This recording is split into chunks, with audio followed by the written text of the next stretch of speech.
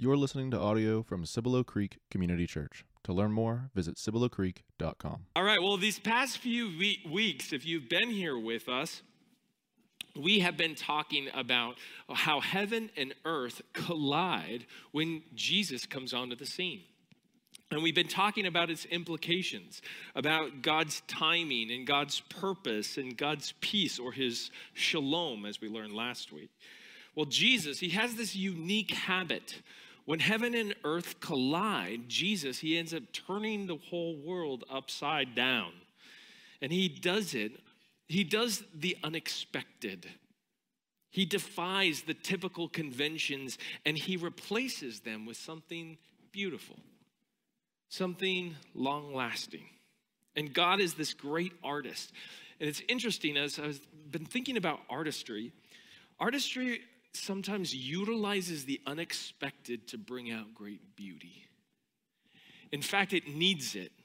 When programmers were utilizing artificial intelligence to be able to write code, to be able to paint new paintings, the first ones were horrible. There was no ambiguity. There was no creativity. See, there's something that's within us that God has created us in such a way where we kind of long for the unexpected. We long for you know that moment where you're just like, and there's the beautiful part. Well, that is what our God does with the story of Jesus. At his birth, man, he does some great artistry. See, with Jesus, at the very beginning, this is the King of Kings and Lord of Lords. So we expect great fanfare. We expect kings and queens, and we expect parades and donkeys and all of the rest to be able to come for Jesus with bands playing and all of the fanfare. We expect everyone to be prepared to meet the King. Dressed nicely, on the best of behavior, right? This is Jesus. But God, he does the unexpected. He uses obscurity. He turns the power dynamics upside down, and he uses this lowly community. I mean, he chose to be able to reveal himself to stinky shepherds who were working the night shift. He chose to be able to be born in a stinky-filled stable. He uses a lowly community, and he also has a lowly family. See, he's got a poor family, and they're socially outcast because if you remember, Mary was pregnant out of wedlock, and he comes even as a little baby. 2 for 2, man. Keep it up. I mean, he could have come as this full-grown man and made that sound, but it just would not have been the same, right? But instead, he comes as a baby, and he lives out a fully human life. I mean, I can hear the shepherds. I can hear the shepherds when they say the excitement, when they hear from the angels that Jesus has come, and then they turn to one another and they say, dude, we got to go check this out. Let's go hear about it. Let's go to Bethlehem and see the things that have happened, which the Lord has made known to us. Stinky shepherds working the night shift. God remembered us. This is good news. Hey, yeah, all right. Stay awake, young children. All right. See, God, he doesn't discriminate. God doesn't play power games.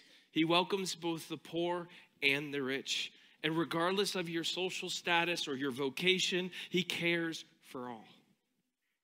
Regardless of whatever you might have done. See, he cares for you. He identifies with you. He comes for you. We only need to turn to him and to be able to trust him.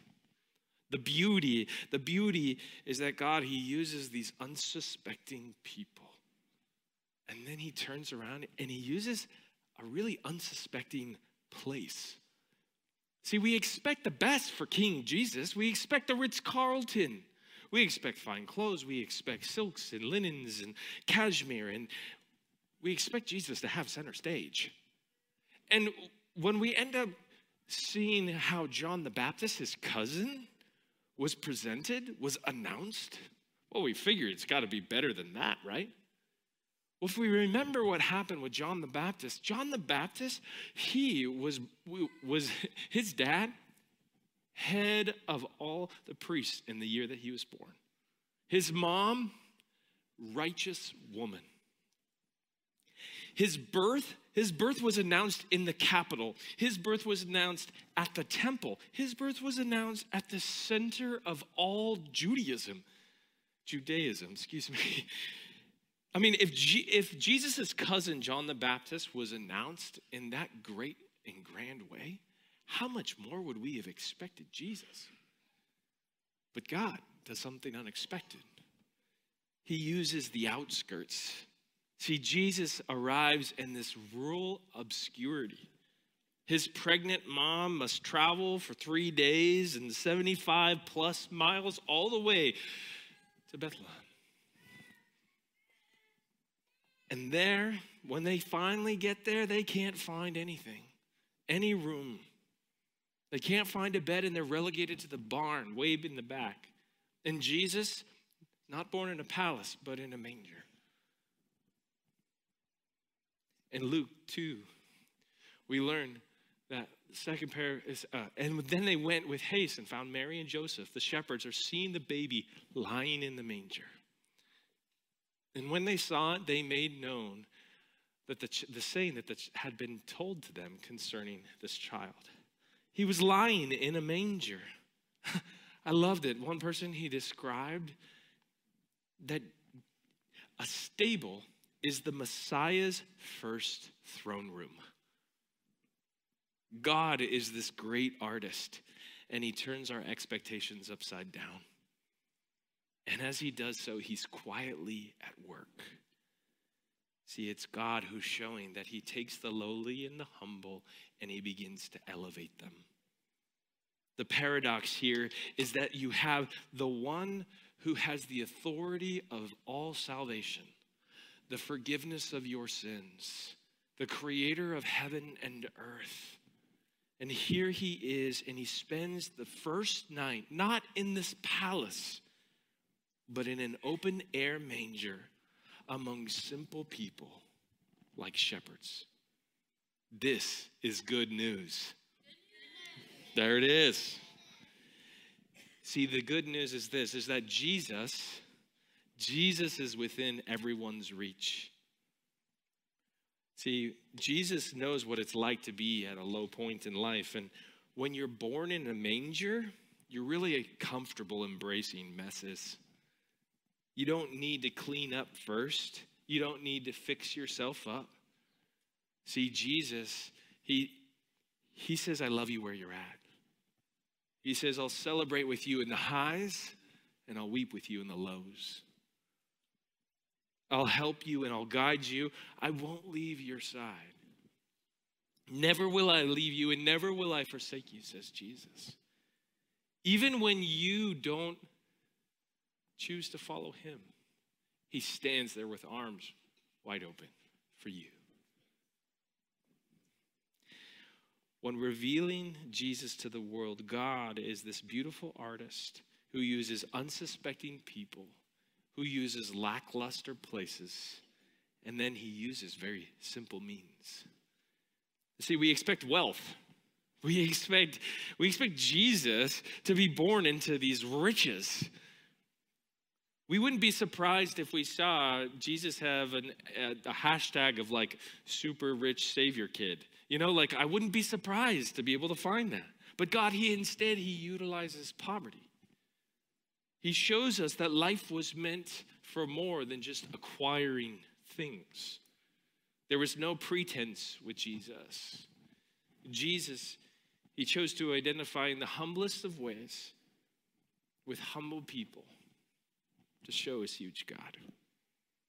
While the world values big houses and nice cars and really fancy fun vacations, Jesus, he gives us new priorities. He shows us that being financially poor doesn't limit your accessibility to divine riches. God is the God who provides. He is Jehovah Jireh. He provides financially when we need it, but more than that, the beautiful part is God gives us mercy when you don't deserve it.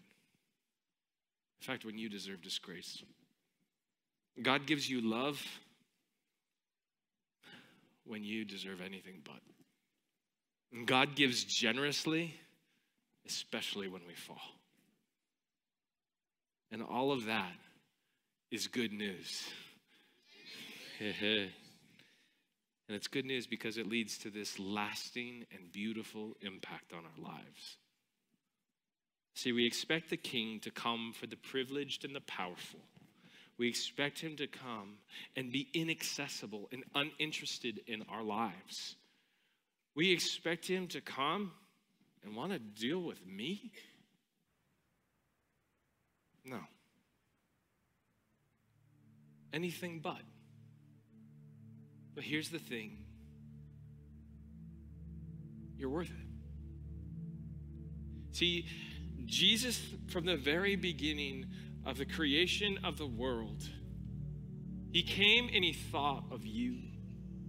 He had you in mind. He knew that one day you'd screw up, that you wouldn't follow what he desired. But he also knew that you were worth giving up everything.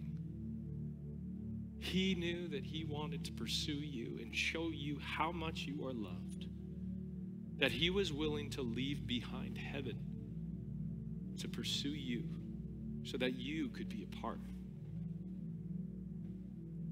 And Jesus isn't the type of God who wants to coerce you, bind you into something. He's not this moralistic God who's just trying to say, live in the box, but instead, he's one of relationship. See, the beauty of our God is that he could say, do this and make you. But instead, he does the beautiful and unexpected thing by giving you freedom. And it is that God that also gives you an invitation. He invites you into relationship with him. He invites you to lay down all of the brokenness of your life, to be able to pick up the fullness of him. And he showed us, he showed you how valuable you are, how important you are to him when he came. The King of Kings, the Lord of Lords, the Prince of Peace. He showed you how valuable he was when he left that throne room. And he came as a baby. If you haven't started the relationship with Jesus yet, tonight's the night. If you've been far, welcome home. If you've thought that it's just been this moralistic do's and don'ts, check the boxes, welcome to a new relationship with Jesus. Because he loves you. And he invites you into a relationship with him. No matter where you've been, no matter where you've gone, he invites you home. And that, my friends, is good news.